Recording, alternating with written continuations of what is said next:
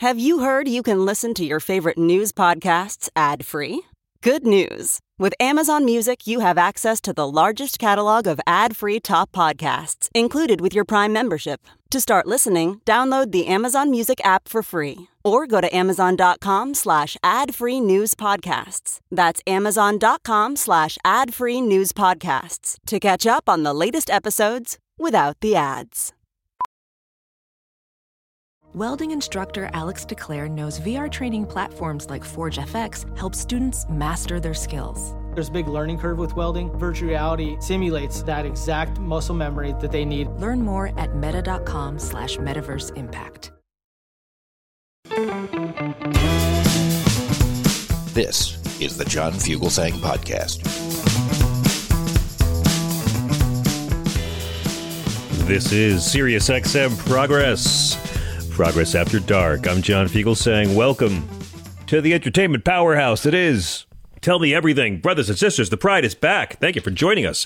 For the next 3 hours, you can join us at 866-997-4748 because we're sort of like that friendly evening cable news show, except we go on for 3 hours, and we'd like to hear from you. When does Rachel Maddow let you weigh in with your thoughts or threats or bad jokes? And my brothers and sisters, in this beautiful, complicated country, this glorious, noble experiment that is America, this ignoble, ugly experiment that is America, there is a lot to break down. There's a lot to process. There's a lot to mock. And there's a lot to try to make sense of. So for the next couple hours, we're going to have some of our favorite guests. Natalia Reagan will join us for another edition of Shit You Just Can't Say. Sorry, liberals, but it turns out St. Patrick's Day is a big time for common expressions that are culturally insensitive, and you can go ahead and use this to terrify your conservative coworkers. Theologian Diana Butler Bass will be joining us, one of my favorite writers about Christianity and hypocrisy and history, to talk all about, Women's History Month and feminism in the Bible, and of course, very bad behavior by very conservative Christians. You know, when you're young and you look at daylight savings time and you make fun of those people who complain about it, because come on, it's daylight, it's an hour. What are you people whining about daylight savings time? It's 1 hour, people. So what? Why? Yeah. And then somehow, seemingly a day or so later, you're that older person screaming at strangers on the street, I can't fucking sleep. I am where we sleep. My entire clock's off. I feel you.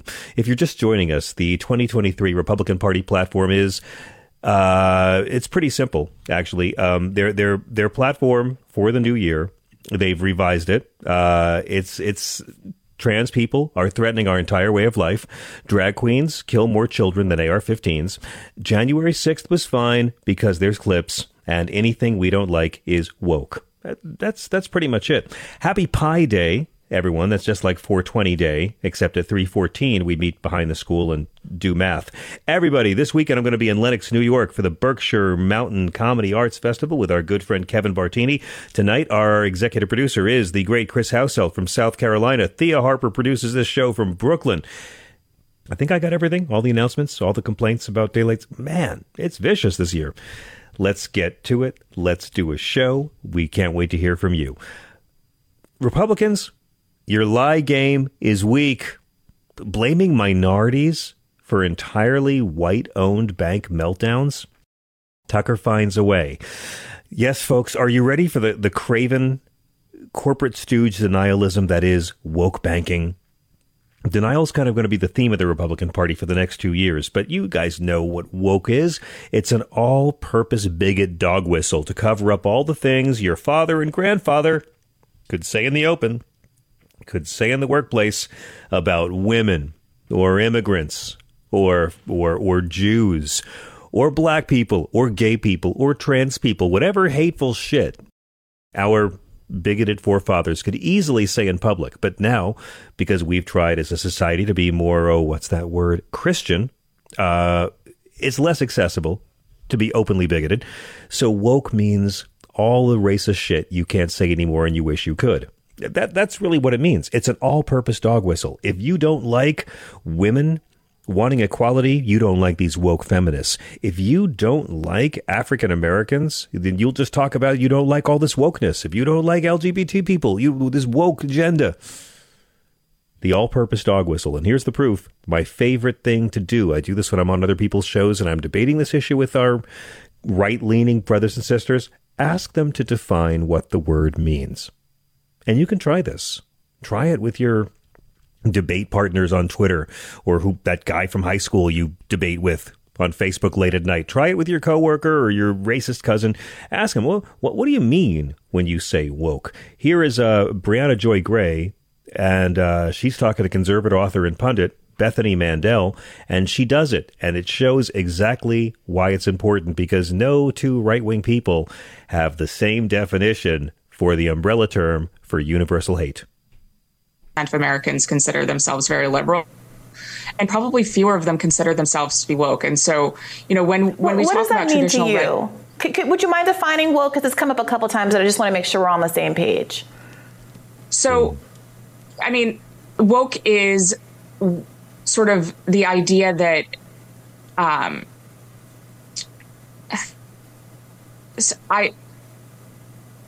this is going to be one of those moments that goes viral. Woke is something that's very hard to define, and we've spent an entire chapter defining it.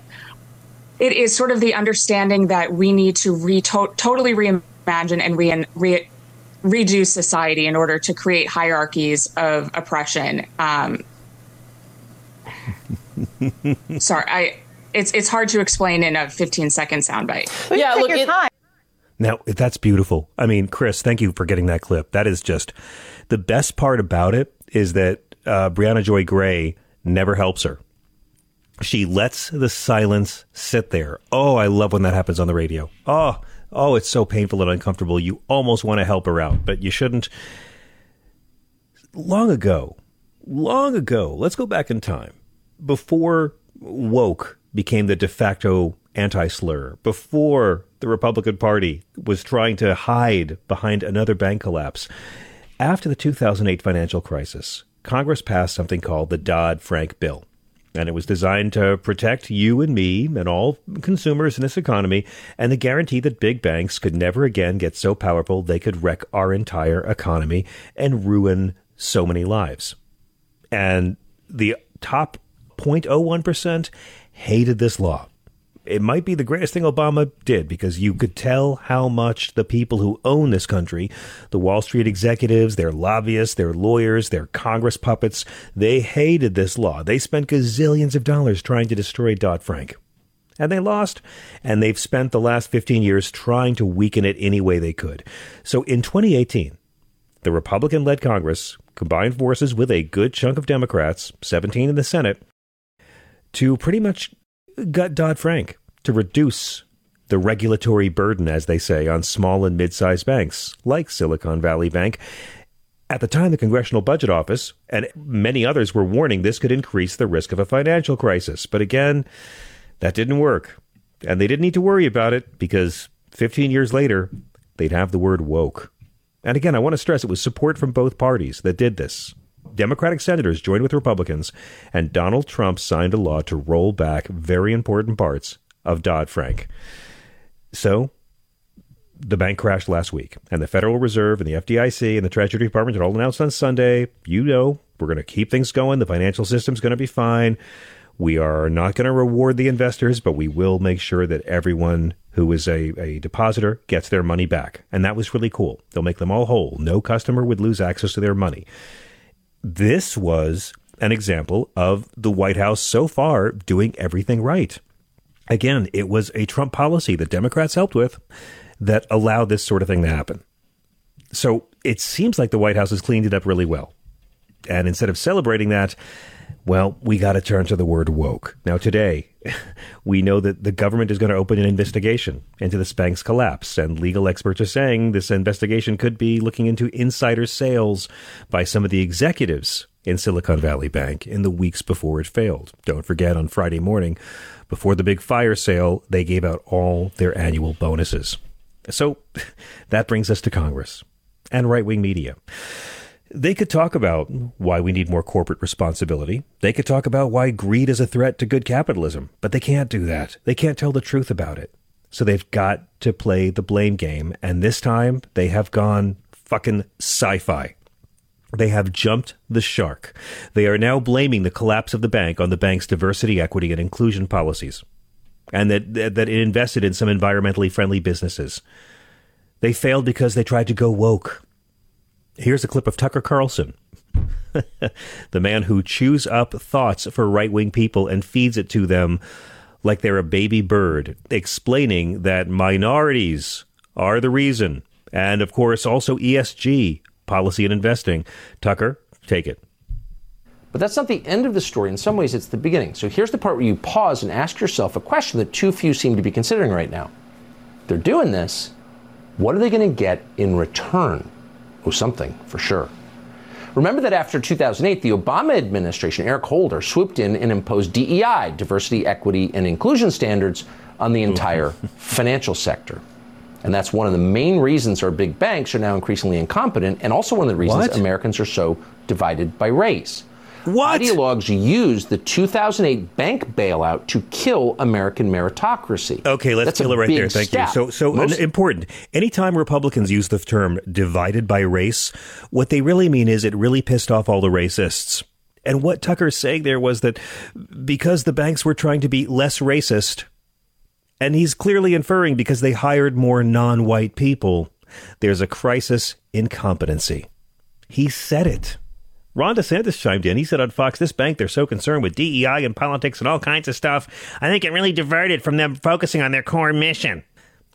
I've been working on my Ron DeSantis voice, Chris. I think I've nailed it. I've got all the subtleties at this point.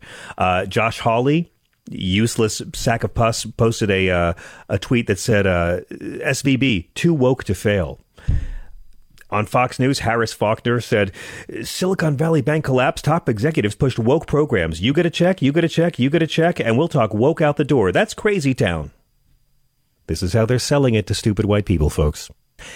That's how they do their things. That's what Fox News is for, to sell the propaganda to gullible white folks who hopefully aren't so old they're drooling on the clicker. Donald Trump. Remember Donald Trump, when he first got into office, the first thing he said he was going to do was do a big number on the Dodd-Frank Act, which, again, the Dodd-Frank Act actually forced banks to be more conservative in investing depositors' money. And the next year, he bragged. He bragged that he had helped kill Dodd-Frank, and now he's blaming corporate wokeness as well. They're literally blaming the failure of a white-run bank on minorities, because they know enough Americans will accept that and like it. And if enough Americans believe it, if 1/3 of Americans believe it, that makes it real. Donald Trump, by the way, is now also blaming Mike Pence for the violence on January 6th. Yeah, so that's the level of denial there. Now, some Republicans know this is complete, embarrassing bullshit. Republican Study Committee Chairman Kevin Hern allegedly told Republican members of Congress the other night on a conference call they should stop going on TV and tweeting about the situation if they're uninformed on what actually went down at SVB. No one's going to listen to him. Wall Street Journal, it's incredible. We talk about systemic racism, and then they just prove how right it is. Wall Street Journal's Andy Kessler wrote on Sunday, was there regulatory failure? Perhaps. But another important vector of the bank's failure, he alleges, was hiring the wrong people. The wrong people. They're trying to blame this on black folks. In their proxy statement, the bank notes that 91% of their board is independent, 45% are women, and they have one black. That's what they call them, one black, and one LGBTQ plus, and 2 veterans. That's their diversity. One black person on their board. They're trying to say that literally they were distracted by diversity standards. There was so much need for diversity that we couldn't avoid this. If only there were 12 white men running this bank and we weren't so worried about having one black, one LGBTQ plus, and 2 veterans. Folks, here's some shocking news. In 2008, when the major banking institutions ripped us all off and committed a financial train wreck and they all walked away clean, it was all white men. It was all white men. I'd be willing to say all white men of a certain age. I'd be willing to say overwhelmingly heterosexual white men of a certain age. Now it happens with another bank. They're trying to do this. So let's watch what Tim Scott has to say in the next few days, because Tim Scott is the ranking Republican on the Senate Banking Committee. He's not as stupid as people who believe Tucker Carlson. So what's he going to do? Well, he's blaming it on Joe Biden for corporate cronyism. But here's the truth. Are you ready? Because you're not going to get it on Fox. There is no evidence whatsoever that Silicon Valley Bank's sustainable investing contributed in any way to its collapse. There's no evidence that their diversity hiring initiatives contributed to their collapse. Experts instead are saying, you know what it was? They had a lot of holdings in U.S. Treasuries, and the Federal Reserve had interest rate hikes because of inflation. And so while the Fed was raising the interest rates, the bond holdings became less valuable. The bank was selling their treasuries and mortgage-backed securities at a loss, and that scared people, and that's why $42 billion was pulled out from the bank on Thursday. But even more so, it's greed. It's always greed that does this. And they were investment managers at Silicon Valley Bank who did a lot of nice woke things, I'm sure. They cared about the environment. They cared about pollution, nothing but respect. But they chose to invest in long-term treasury bonds because there was higher interest rates of long-term treasury bonds when interest rates were very low. That's the greed. They wanted to make more money for the investors. Okay, that makes sense to you and me. That's very aggressive for a bank to do. Banks have to be conservative. Banks have to maintain enough short-term investments that they can cash stuff out to cover cash outflow. But what they had done was long-term U.S. Treasury bonds. They couldn't do anything with this for 10 years. They knew in 10 years they'd get a lot of capital. They'd be flushed. But because they aggressively invested in these long-term T-bills, just for the investors, not to keep the depositors' money safe, but to keep the investors' investment long-term flush, they ran out of money on hand to cover all their outflows, and then they had no cash. And they had to cash in their long-term treasury bills at a $1.8 billion loss. It's that simple. They did something risky because they're not being regulated. The DEI program was very positive. It's a very nice thing they did. It has nothing to do with their collapse. The problem wasn't too much private regulations. The problem was there wasn't enough public regulations. Okay, now in the time I took to explain that, imagine what they told you on Fox. There's a poll last month by Emerson College and found that Trump is winning 72% support among Republicans with a high school degree or less education. Do you get where we're going with this, folks?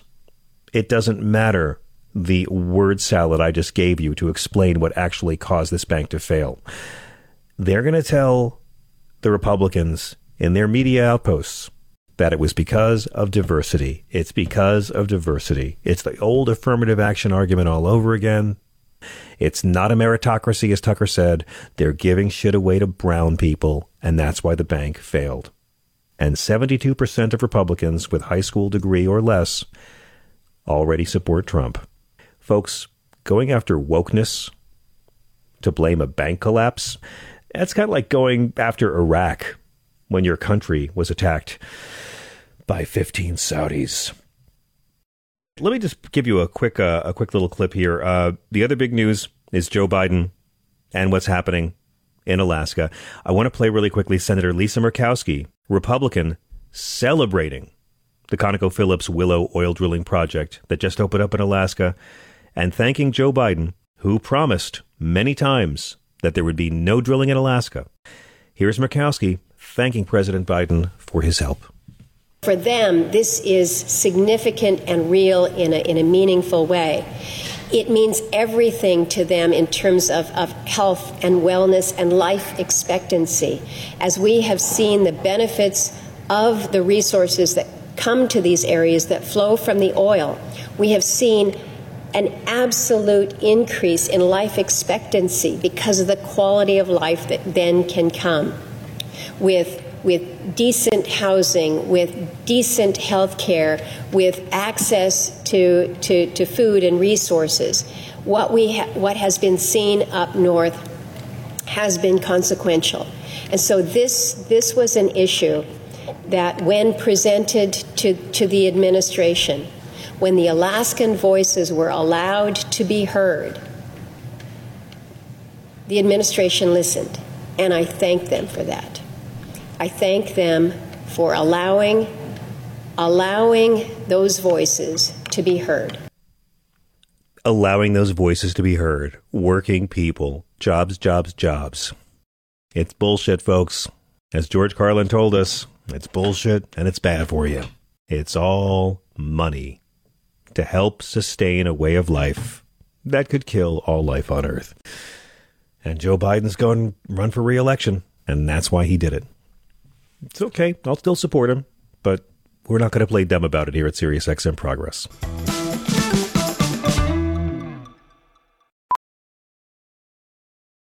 Professional welder Shayna Ford used VR training developed by ForgeFX to hone her skills as a welder. The more time that you spend practicing it, that's what separates a good welder from a great welder. VR training can help students like Shayna repeatedly practice specific skills. Virtual reality definitely helps because the more muscle memory that you have, the smoother your weld is. Explore more stories like Shayna's at meta.com/metaverseimpact.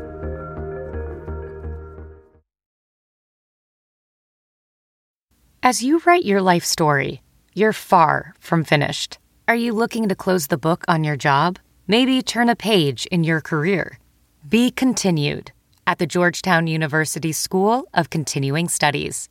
Our professional master's degrees and certificates are designed to meet you where you are and take you where you want to go.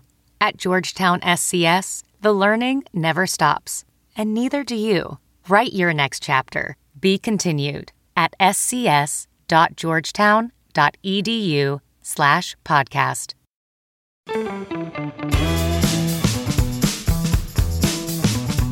This is SiriusXM Progress. I'm John Fugelsang. Latest CNN poll, 40% Trump, 36% DeSantis. And those two guys hate each other so much, they could both sing lead in the Eagles. I am so excited to welcome our next guest back to the show. She is one of my favorite guests anytime we can get her. I am very, very fortunate. I've actually been able to interview this wonderful author and theologian in person in SiriusXM's Washington, D.C. studios. Diana Butler-Bass is an author, a speaker. She's a scholar who specializes in American religion and culture. You may have read her stuff or seen her on USA Today, Time, CNN, Fox, CBS, PBS, NPR, The Washington Post. She's written 10 books, including Christianity for the Rest of Us, the award-winning Standing Against the Whirlwind, and a book I really loved, Grateful, The Transformative Power of Giving Thanks. In honor of Women's History Month, I thought let's talk a bit about where you actually find feminism in the Bible. Diana Butler-Bass, welcome back to SiriusXM. Hello. Well, it's great to be with you, and what a fun thing to start Women's History Month with. Well, I thought so. I mean, I always tell people Jesus himself is really the number one feminist in the Bible. He's the only one who, really stands up for women's rights when it came to Old Testament Moses divorce law. And again, Jesus not really big on curbing women's reproductive freedoms in any way. Not a priority for this guy. No, I can't think of a verse in the Bible where it actually says that. Nope. Nothing. Nothing at all. And, one of the things that I think is really misunderstood, let's put it that way, about the subject of women and the Bible is the idea that somehow it's only contemporary feminism that's led to having women pastors. And the truth of it is throughout the Middle Ages, women were using feminine imagery for God. A lot of nuns and medieval mystics. It was a very common practice, not only among nuns, but also among some pretty famous monks like Bernard of Clairvaux. So there's always been this sort of thread throughout the history of Christianity that saw these feminine images of God in Scripture, and that helps to elevate the status of women, even in a hierarchical and patriarchal society. But you get up to the Protestant Reformation in the 1500s, and Protestant women really started arguing for some authority in the church. And the very first ever biblical feminist tract was written in 1666 by the wife of the founder of Quakerism, a woman by the name of Margaret Fell. And I love the title of her book. It's called Women's Speaking, Justified, Proved, and Allowed of Scriptures. And so it's like the whole thing is right there in the title. So this whole attempt to sort of look at Scripture and to understand feminine images of God and to try to understand the place of women within the Christian tradition, it stretches back incredibly far in the history of Christianity. I'll say, yeah. I mean, I was thinking about this last week, Diana, when we saw the Southern Baptist Convention eject 5 churches, including Pastor Rick Warren's incredibly popular celebrity Saddleback Church, and they were ejected for the grave crime of ordaining women. I grew up with this in the Vatican as well. No knob, no job. And to me, it was always, there were 3 women that went everywhere with Jesus and his apostles. But the men who wrote the Bible said, oh, it wasn't 15 apostles, it was 12 apostles and 3 groupies. The women are the only ones who don't bail on Jesus when he gets executed. The women are the first ones he returns to when he comes back in the story. But boy, throughout history, they have just found so many bullshit spiritual justifications to make people of faith believe that God made 51% of the population unfit for priesthood. Yeah, it's kind of sad that the first person to ever actually preach the gospel, Jesus is risen from the dead, was Mary Magdalene.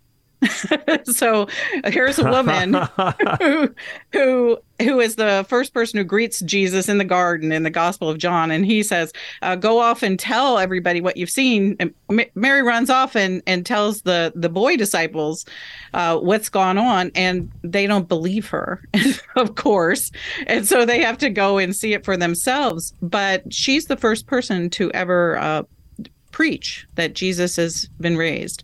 And just this past week in Catholic and liberal Protestant churches, the reading was a very famous story, The Woman at the Well, where Jesus has a conversation with a Samaritan woman who is an outsider, an outcast. And it's the longest recorded conversation that Jesus has with any person in the New Testament is with this woman.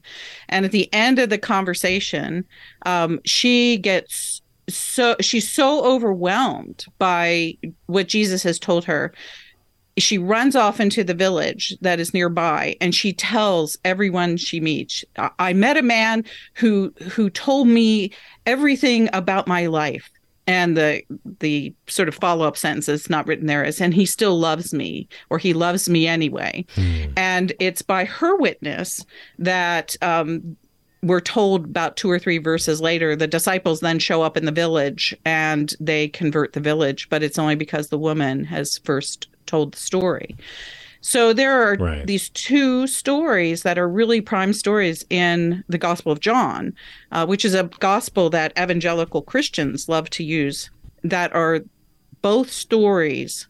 The first evangelistic story, the woman at the well, and the first real apostle story, a person proclaiming the resurrection of Christ. They're both women. How much of this, Diana, is this one line of St. Paul saying that wives must be subservient to your husbands, and everyone deciding that that matters more than anything the characters of God or Jesus say in the whole book? That is exactly right. That's the interpretive key for people who don't believe that women should hold any kind of authority in the church or family or society, is that wives should submit to their husbands. And you brought up that thing that happened with the Southern Baptist Convention and Rick Warren this past week. And what's interesting about Rick Warren is that he, for many years, believed that.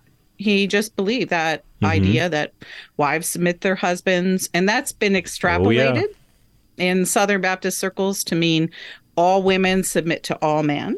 And so good old Pastor Rick. He's an interesting guy. I actually kind of like him. Oh yeah.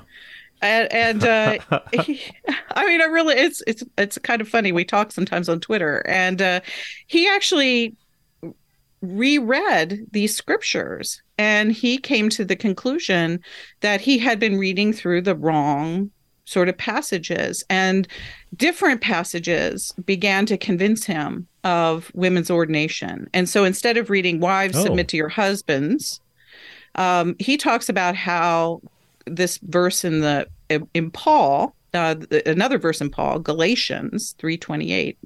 Isn't that good for an Episcopalian? I could actually quote the exact I know the one verse. You're going to say too. I know the one you're going to say. Go ahead, hit me. Okay, well, I want to hear you say. Name that psalm. Go ahead. There is neither Greek nor Jew, male nor female, slave nor free in Christ. Is that the one? That's the one. And so Pastor Rick got convinced that that was actually the more significant verse. And if you take, in Christ there is no Jew nor Greek, slave nor free. And I love the very specific way it says it at the end of the verse. It says, Jew nor Greek, slave nor free, and male and female. And so literally, the Apostle Paul dissolves the category of gender. Yes. The most conservative guy in the New Testament has the greatest argument for transgender acceptance by these so-called Christians. Yeah, so not only is it an argument for the equality of men and women, but it's actually a door that you could walk through to talk about non-binary and trans stuff. And I just think it's amazing that verse becomes, if you privilege that verse, then the New Testament opens up differently. And yes. Apparently that's what Pastor Rick did. And once you have that verse in place, you go back and you look at these stories, like the two I was just talking about in the Gospel of John. There are dozens of other stories about the way that Jesus treated women. The New Testament begins to not look like a very sexist document. It begins to look like a feminist one. Thank you. My God, I love this conversation. I talk about this all the time, but not as eloquently as you. And I think of this when I see the declining numbers in the church and the declining numbers of people who consider themselves adherents to any one religion. I've believed for a long time that the church needs women a lot more than women need an organized church. And I especially think that when I look at South Carolina and see over a dozen legislators now have gotten on board with this bill that they hope to become a law, that any woman who commits abortion can be put to death by the state for murder. Diana, this is where American Christianity is at. Jesus never mentioned abortion, specifically came out against the death penalty, but our conservative Christians hear that as saying, we're so pro-life, we'll kill you. Yeah, it's never been about pro-life. It's always been about controlling women's sexuality. Boom. And that's the reality of it. When you force women into birth that endangers their lives, no matter how that happens, you are not making a case for life. You're making a case against women. And it was unnerving this week to see that. And then there was this crazy Twitter blow up all this week theologically. Anybody who was anywhere on Christian Twitter saw it happening.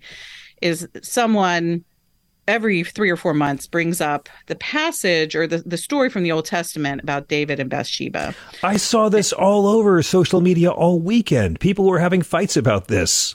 Yes. And the fight is that most liberal Christians, for the last 35 years or so, in most seminaries, that story has been taught as David taking advantage of Bathsheba. David using his power to extort sexuality from a woman who has less privilege. And so what do we call that?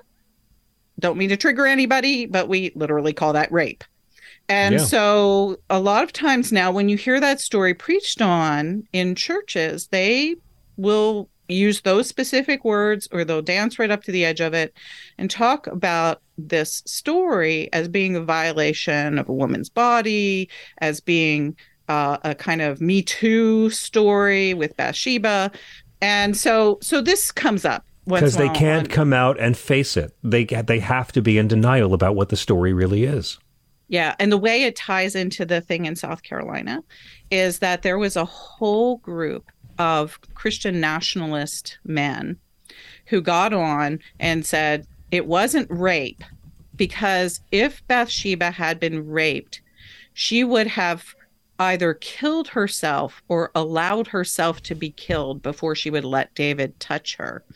And so that means she consented. Right. And so because a godly woman, a truly godly woman would have had to make them murder her not to survive this. So she had to be evil, or else it was just, we're getting the story wrong. But either way, they can't come out and say our word. That is correct. And they have to believe that a woman would do violence to herself in order to preserve her own purity. And so to me, I mean, that's just the most, I mean, I wouldn't want one of those guys being my pastor and counseling me. I mean, can you imagine the kind of pastoral advice they give to women who might be in a bad marriage or something? Yeah. Oh, just to submit, it'll be fine. You're a godly woman. I mean, I think I saw that very advice on, what was it, Under the Banner of Heaven, that terrible show that was on Netflix. Or Hulu. But it all keeps coming down to authoritarianism. I mean, all of it, and the treatment of women, the treatment of minorities, and, if I may, this sudden evangelical adoration for mass murderer Vladimir Putin. Diana, I'm trying to understand what kind of propaganda these folks have an IV hooked up to, that after all these years of Putin just invading countries, the same people who would call you an appeaser because they didn't want America to invade Iraq illegally are now saying, oh, Hitler can take Poland. Why not? It's not our fight. Well, he's a man. Putin is a manly man. He stands up. You know, he'll conduct a war for a Christian nation. I think that the intersection between misogyny and patriarchy obviously is incredibly clear here, and it just manifests itself in authoritarianism. And there was this little. There was not a little, it was actually a very significant survey that was recently done on Christian nationalism. And there's a whole section on gender in it. Yeah. And so there were 4 questions that they pulled out as trying to identify how Christian nationalists understand gender tied to patriarchy. 1, in a truly Christian family, the husband is the head of the household and the wife submits to his leadership. 72% of Christian nationalists agreed with that.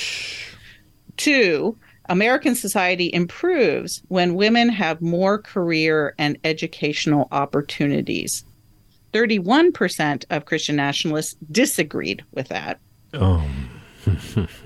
This one is one I love. You'll like this one, John. These days, society seems to punish men for acting like men, and a whopping 67% of Christian nationalists agreed with that. Victim. And then finally, society as a whole has become too soft and feminine. 69% of Christian nationalists agreed with that. And these people are going to hate Jesus when they get to that part of the book, Diana. When they finally get to the New Testament part of the book, they're going to hate that woke snowflake. Oh my gosh. Yeah, Jesus. Let he who is without sin cast the first stone. What kind of guy would do that? You know, pick up that rock and hit those people in the head. And so you can see why people who have views like this would love an authoritarian leader like Vladimir Putin. I get it. Yeah, it's the misogyny and authoritarianism hand in glove, and this is what we've got right now in a significant portion of, I hate saying it, but it's a significant portion of American Christianity. And is it true that this PRRI study, Diana, released data that shows that there's been a 3-point gain in the nuns, in people who have no religious affiliation at all, that now it's 27% of the whole population, which is up substantially from the turn of the century? Yeah, it surprised me how much it went up, although it shouldn't surprise me, because if this is what people are running into in their churches, then why not leave?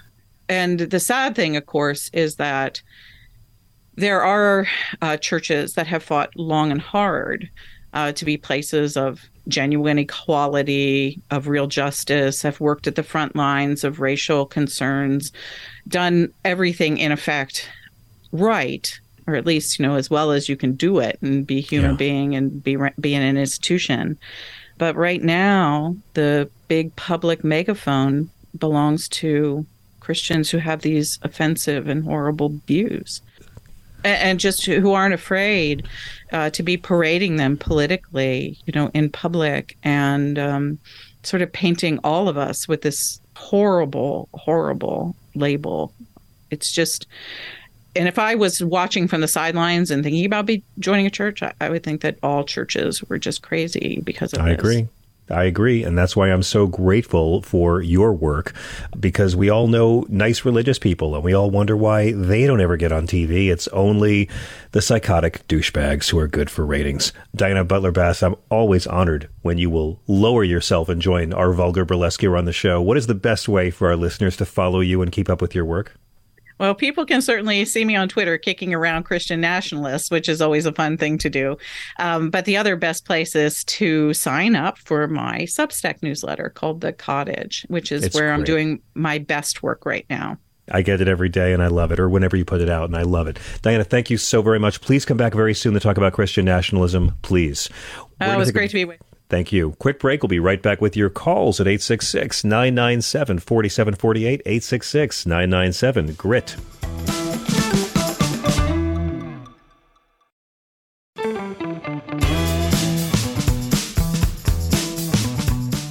This is SiriusXM Progress. Right now, I am so thrilled to welcome back to the show anthropologist, primatologist, actor, writer, producer, host, comedian, one-time Dancing McNugget on TV, the great Natalia Reagan. You've probably seen her as an all-star host for Neil deGrasse Tyson's Star Talk. Every now and then, we're lucky enough to get her to join us to enlighten us with another installment of Shit You Can't Say. Natalia, welcome back.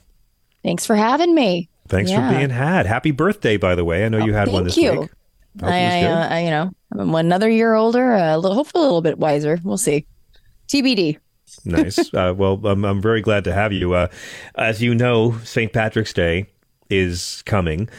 Here in New York, it's a very sacred day for us. It's when Irish American men or Scottish men who think it's the same thing from Jersey and Brooklyn and Long Island come to the city and selflessly donate their vomit and urine to our sidewalks all night long. It's really a wonderful time to be in Manhattan. It's such a sacrifice they make, that's really kind. So many bodily fluids they just distribute. It's, we owe it to them. Yeah, they have screaming fights with their girlfriend. St. Patrick's Day is named after the patron saint of driving all the outer borough douchebags back out of Manhattan. Right. And it's also a great day when Irish Americans celebrate their Irish heritage by wearing Scottish kilts that are made in China. I love that part. But I'm sure that there's probably some shit we really shouldn't say anymore when it comes to Irish heritage in America. I mean, look, the Irish didn't always have it easy, right? I mean, in New York right now, you're okay. You're doing just fine. You got like Patty McMurphy's pub every, 2 blocks. But yes, there was a time when they were not treated so well. And there's a term that we use. You hear it in a lot of different songs, a lot of different, media, the paddy wagon. Basically, a police car that picks you up and takes you away. Well, the paddy wagon, the paddy refers. It was a term that the Irish used to call themselves, a paddy. Yes. But it was co-opted by those that didn't like the Irish as, it's another paddy. It's a derogatory term, and there are a couple different ideas of where the origin of paddy wagon came from, but paddy was used as a derogatory term first, and then when they started getting arrested in swaths, it is said that during the 1840s and 1850s, nearly half the folks getting arrested were the Irish. For whatever reason, then that wagon picking them up was called the paddy wagon. There's another theory that also it was the draft riots of 1863 during the Civil War. They basically created a draft, and the government had a loophole, an exception. If you had $300, which is equivalent to about $5,500 now, you could buy yourself out of the draft. A lot of Irish didn't have that kind of money, and so they rioted. They committed some pretty atrocious crimes, especially to Black citizens in New York City. There were a lot of lynchings. It was a horrible, basically, insurrection. And there's the idea that paddy wagons came from that particular event because so many were taken to jail.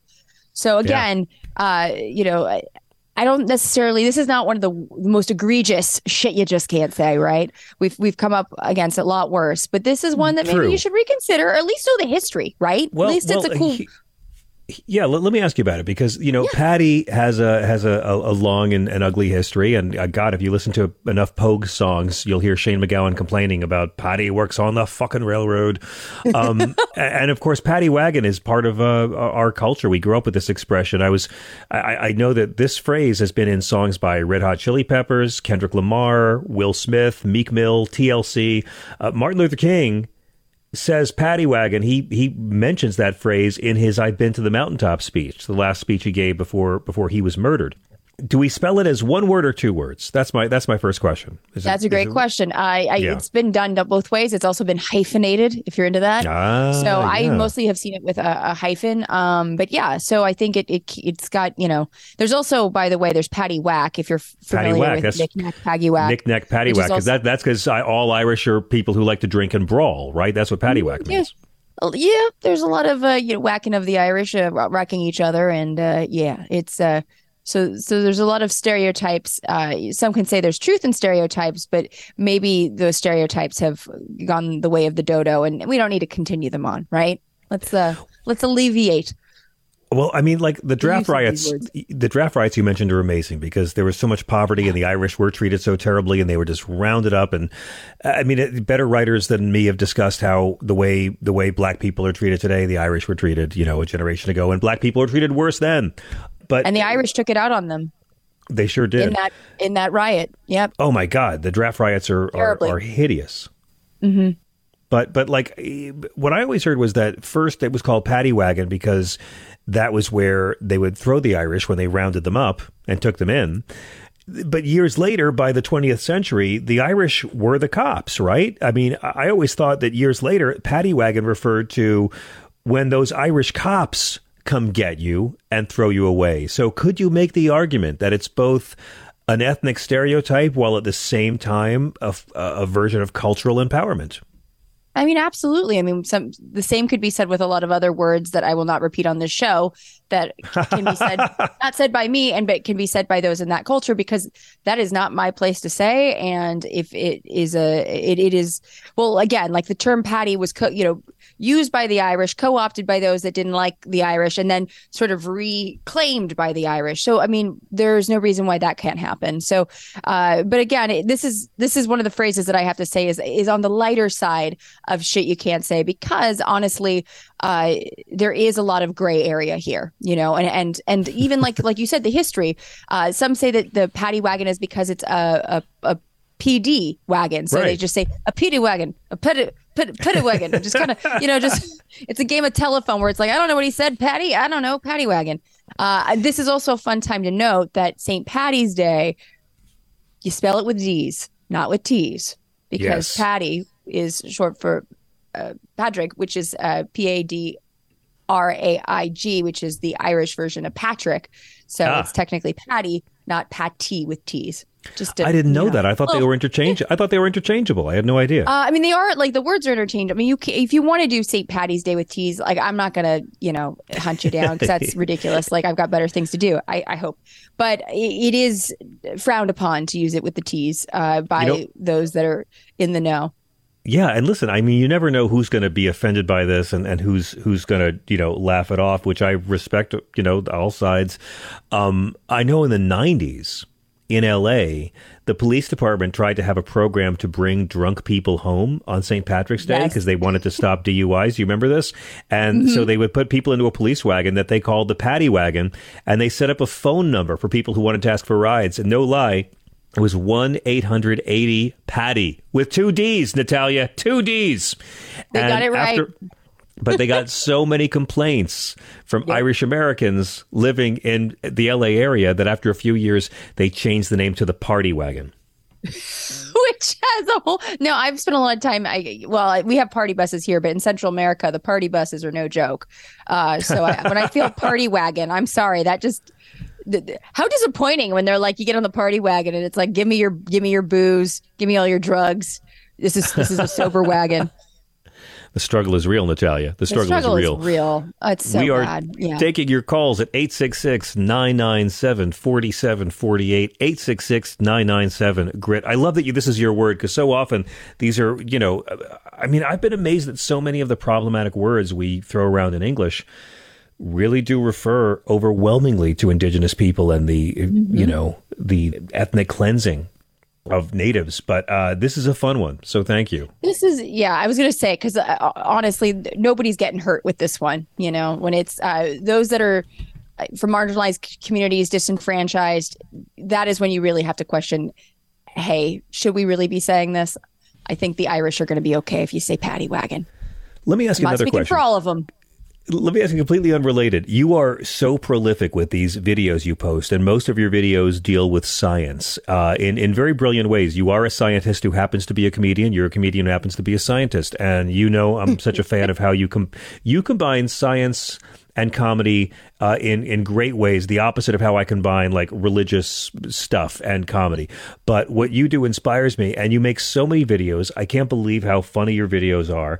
And you just made one about the Last of Us, timed, I guess, for the finale, which happened during the Oscars. I just saw the finale yesterday. Finally, what did you think, and what inspired this video?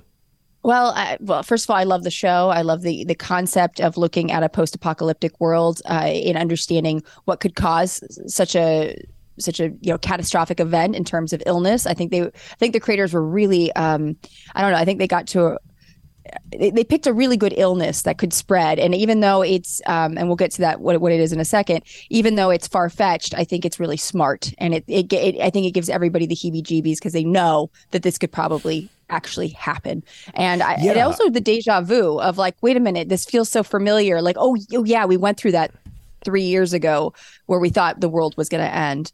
As far as the series finale, or the season finale, I really did enjoy it. I do feel it's I don't want to give too many spoilers, but their relationship is so beautiful, and I'm interested to see how it continues in the next season. For those who don't know, the show is about Pedro Pascal shepherding a child with special powers through a dangerous world. It's a radical idea for a show on cable, right? Seriously, like that. Talk about typecasting. He's just like, if you were a child that needs to be shepherded. Yeah, right. The Fungalorian. Oh, house elf! How dare you? But let me ask you about the science of it. It is a zombie show with very little zombies, and it's got a very interesting format. Instead of having zombies every week, they'll introduce humans with really complicated backstories and kill them horribly.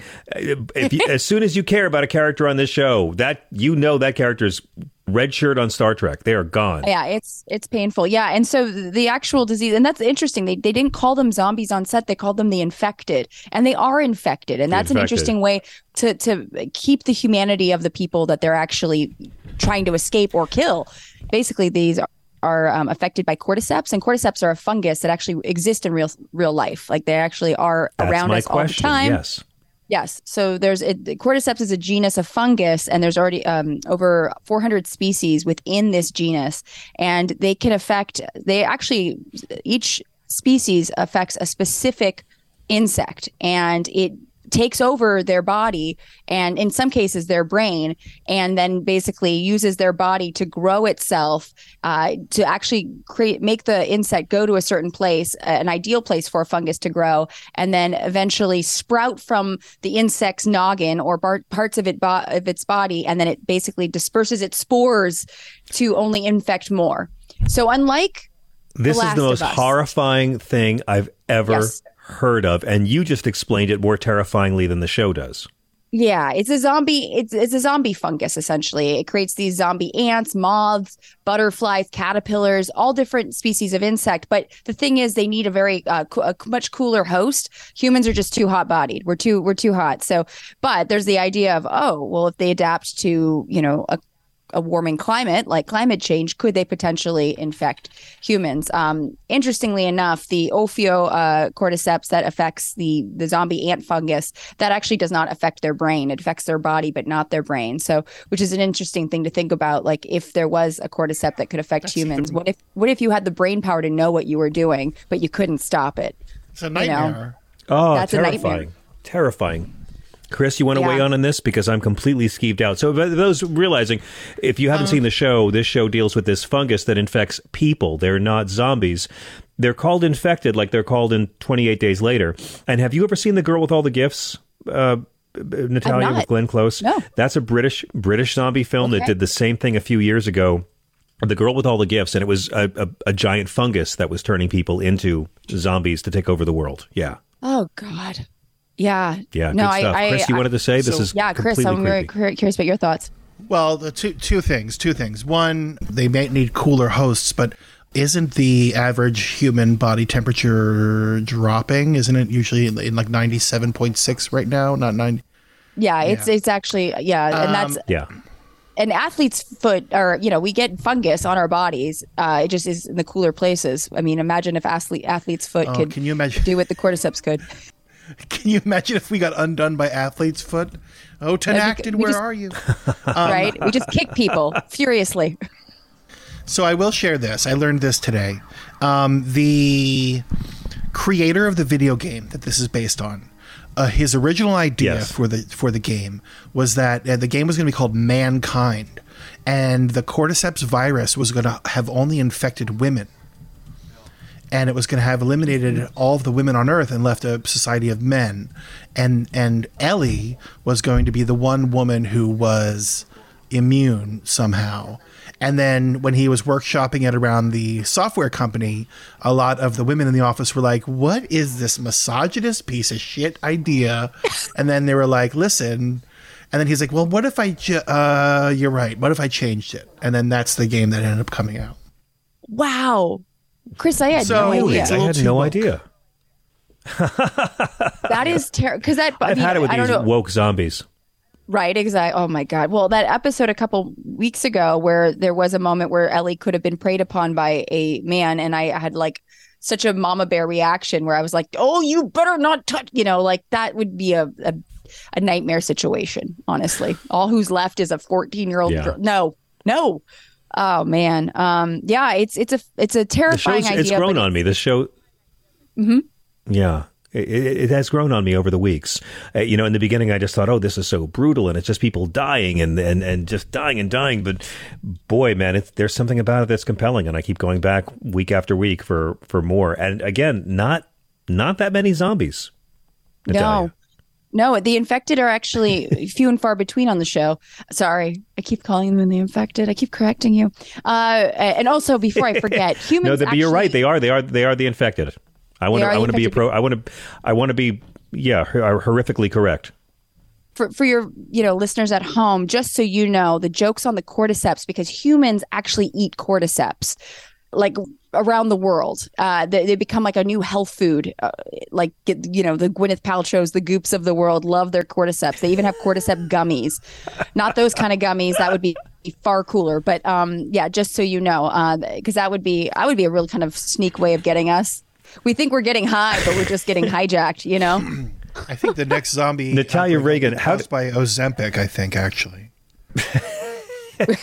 It'll be caused by Pete Buttigieg, guys. Watch more Tucker. He'll explain it. Natalia, how do our listeners follow you and see all your videos? This new one on The Last of Us is great. Thank you.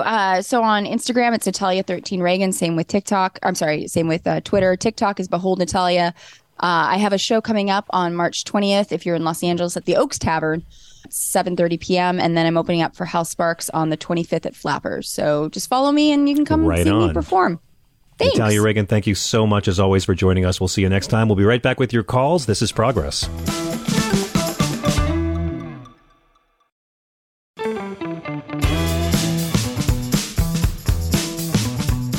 I'm John Fugelsang. This is SiriusXM Progress. Let's go to the phones. Y'all been waiting for a while. May in Colorado. Hi. Oh, hi there. Can you hear me? I sure can. Hi. Oh, good. Hi there. John, I really want to love you. Hi. Hi. You know, I listen to you and I really want to love you, but anytime you give more credence to anyone that is espousing part of the party line of the organized religion that is Christianity, you become part of the problem, my friend. Yeah. Oh, interesting. Okay, I kind of view it a different way, but tell me. Go ahead. I know you do, but I listened to that, and you guys talked about women's roles or non-roles or whatever roles. You know, this is all made up by a patriarchal system in order to keep people down, and who cares what they thought of women because it's all bullshit. But you speak of it as if there's some seriousness to it. And I take a different angle than you. Give more credence. Yeah, I know you do, and I've listened to you long enough to weigh and measure that, because I really, as an anthropology major, as a person that studies cultures, have some level of respect. But once again, you speak continuously of this as if there is an isness, a realness to it, and you don't really look at it within the aspect of the social, the political. Oh, I do. No, I do. Absolutely horrific way that women are seen in that way. Yeah. No, listen. About it. So, yes. May I take great pains? I take great pains to separate organized religion from the teachings of the character of Jesus in this book, because they are two dramatically different things. Wrong. For me, I was raised by Christian people who had been deep into this. My mother was a nun, and before she died, she came to call the convent a cult for her experience. She wound up believing it was a cult. But I did grow up around a lot of religious people who were deeply progressive, who cared about the poor, who cared about the less fortunate. I think some people use religion to be better people. They don't need it, but some do. But I think a lot of people use religion to pretend they are better people and to use their presumed virtue to be shitty and pretend they're better than you. And fundamentalists are my problem. The whole religion is a fairy tale, first off. It is written by many, many hands over many period of time. I agree. It is it's all many, men. many. It's telephone tag. Patriarchy. Yes. Right. All men. Okay.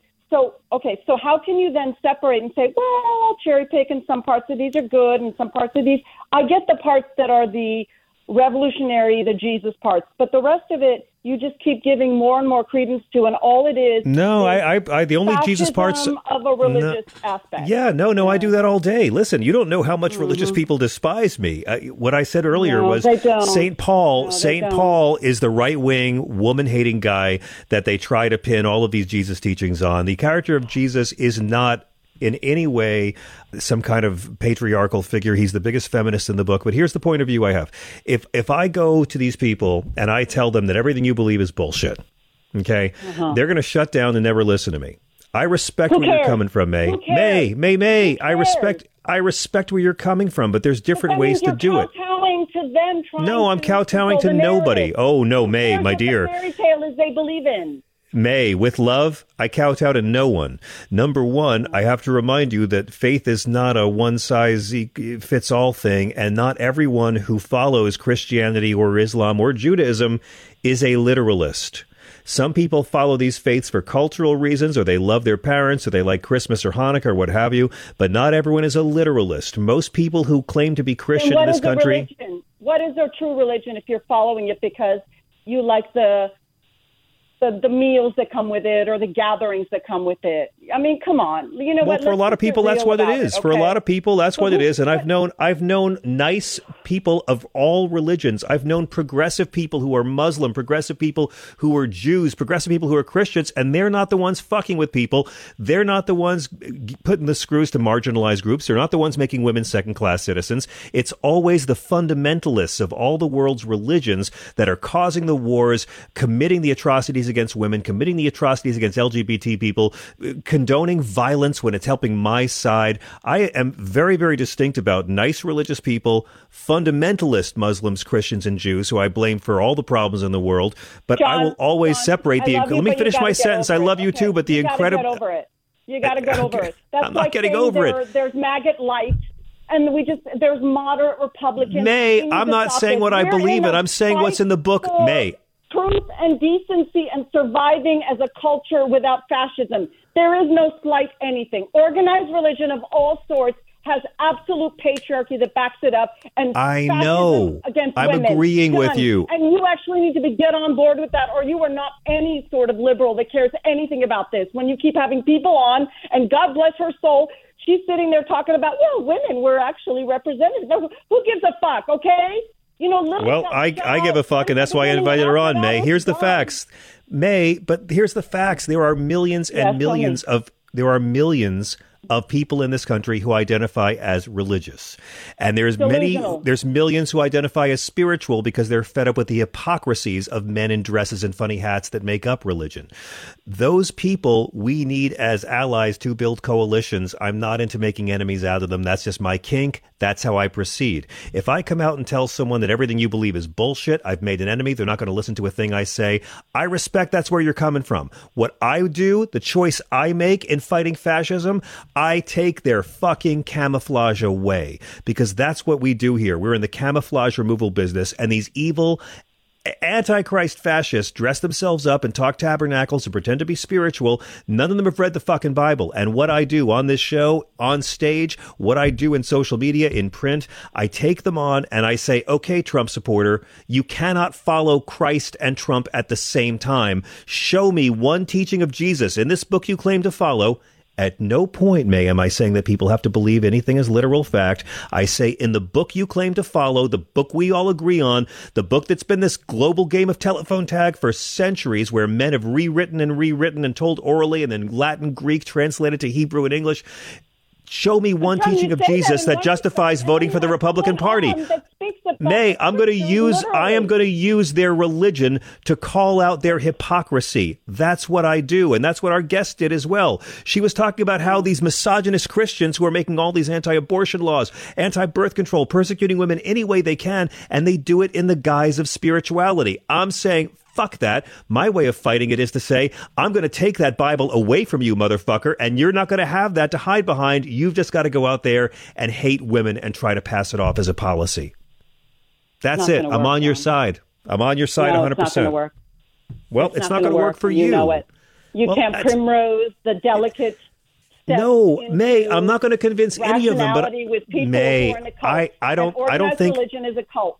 Okay, but here's the deal. I'm not going to sway any of those cult members. And I'm not so naive to think that I can use scripture against these godless motherfuckers and convince them that they're hypocrites. But I will sway their kids. And I will sway their wives, and I will sway the bystanders, because I don't debate in a vacuum, and I will sway the people who are listening, because we can't afford to marginalize progressivism anymore. I will take people of any faith if they're there to fight for Medicare for all, if they're there to fight for women's reproductive rights, if they're there to fight for dignity for orphans and children and immigrants. I'm on the side of whatever the progressive values are and whatever makes for a more decent, loving society. So I will welcome believers of any faith there, but I'm not going to kowtow to them, and I'm not going to let anyone use their holy book and pretend that gives them license to be dicks to people. All I'm doing is the same thing as you. I'm just calling out the hypocrisy scripture by scripture. That's the world I was raised in, and I know it, and I use it against them. I respect you. So when we slide right on into fascism because this intellectualism... It'll be all my fault, yes. When we're fascist, it's going to be my fault because I actually use Jesus against the fascists. Bible. We can't have these kinds of little namby-pamby, let's over-intellectualize this. I'm not over-intellectualizing anything. Black and white. You were May, fascists use religion. May, fascists use religion. Machiavelli said you have to pretend to be religious. They use it. They're going to use it no matter what you and I say or do. Donald Trump is not a Christian. George W. Bush didn't fight for a single thing this brown-skinned Nazarene, homeless mystic faith healer talks about in this book. None of them really believe the holy book, but they use it to get power. I am going to use the book against them in their quest to get power. That's what I do. And it's not me saying that you have to believe in any part. Tell them it's fiction. Tell them it's fiction. Tell them it's story time with lovely little parables and such, but it's what fiction. Do you care what do you care what I tell them? I'm not going to. You're a literalist, and you then validate. No, I'm not a literalist. I'm not a literalist at all. And speak about these stories as if there's some realness to it, and all of it is about how women are subjugated. Oh, but look, there's a little part of it that says women are okay, and we should give them a little something. I mean, come on. I mean, That is you becoming That's not part what of I the said. problem. You're completely listen, with respect. What I was saying was, and what my guest was saying was, because it's Women Histories Month, these people use religion to subjugate women. What she was saying was they can't use this character of Jesus to subjugate women. They are hypocrites and frauds. It's one thing to call them out and say your whole book is bullshit. And I respect that's your take, and I will back you up on it. Go for it. I'm your ally. I love it. I'm going to go a different way because I was raised the way I was raised, and I know this book very well, and I would rather go after them by saying you don't follow, respect, or believe this book you claim to follow. You need to understand that you were also, and you still tenuously hold on to that cultish mentality. And you need to understand that you are hating me as much as a fundamentalist Christian. She just hung up on us. I get it from the militant atheists. I get it from the militant Christians. I think some of the best Christians I know are atheists, but I respect where she's coming from. I'm sorry she had to hang up on us in the end. I guess. I mean, I just feel like the point that's missing, and I say this as a person who weirdly went to Catholic school and is not remotely Catholic or religious in any way, but it's not until that the people like yourself or Diana Butler Bass, like, it's all about religion is a cult, or organized religion is the way it is because of the people who are in charge, who get to determine how things are interpreted and the way things are perceived. Mm-hmm. And unless you keep working to try and change the way that those books are perceived and interpreted, then it's never going to change. That's what I'm doing. And you're never going to be able to eliminate it because the people that hold on to it use it for so much power and wealth. And so Exactly. And again, they're going to use religion. The fascists are going to use Jesus and Christianity no matter what. I'm interested in letting everyone know, whoever's around, that those arguments are bullshit and they can't hide behind the Bible. But I do want to say to May's point, Chris, when the fascists do take over, it will be my fault. I'm just, I was raised Catholic. I'm very ready to blame myself when that happens. I saw Jonathan Chait today on Morning Joe, and his new column is the Republicans aren't fascist, but they're getting a little fashy. They're fascier than they used to be. And now that's the intellectualism, and that's the semantic argument and the granular stuff that's doing no good. That's what he's really getting into. It's not this. It's the people who are like, well, technically by the definition, Donald Trump is not a fascist because he hasn't done anything bad yet per se. I would say technically Donald Trump's not a fascist because he doesn't believe in anything. He's just a thug, and it seems like fascism because he's surrounded by people who are like that. But yeah, I thought I almost had May. I thought I almost had her, Chris. Oh, did you? I thought I almost had her. There's a minute. So. There's a minute there where I thought she's understanding that I'm doing the same thing she's doing from a different angle. But yeah, there was a minute where I thought, oh, this is May's show now. I know. Look, this is what I get. Most atheists are groovy, and I get along great, and I love atheists. I believe in them. And like I said, they tend to be more Christian. But there's militant atheists who will hate what I do, and there's militant conservatives and fundamentalist Christians who really hate what I do. And I don't hate them back. And that's the trick.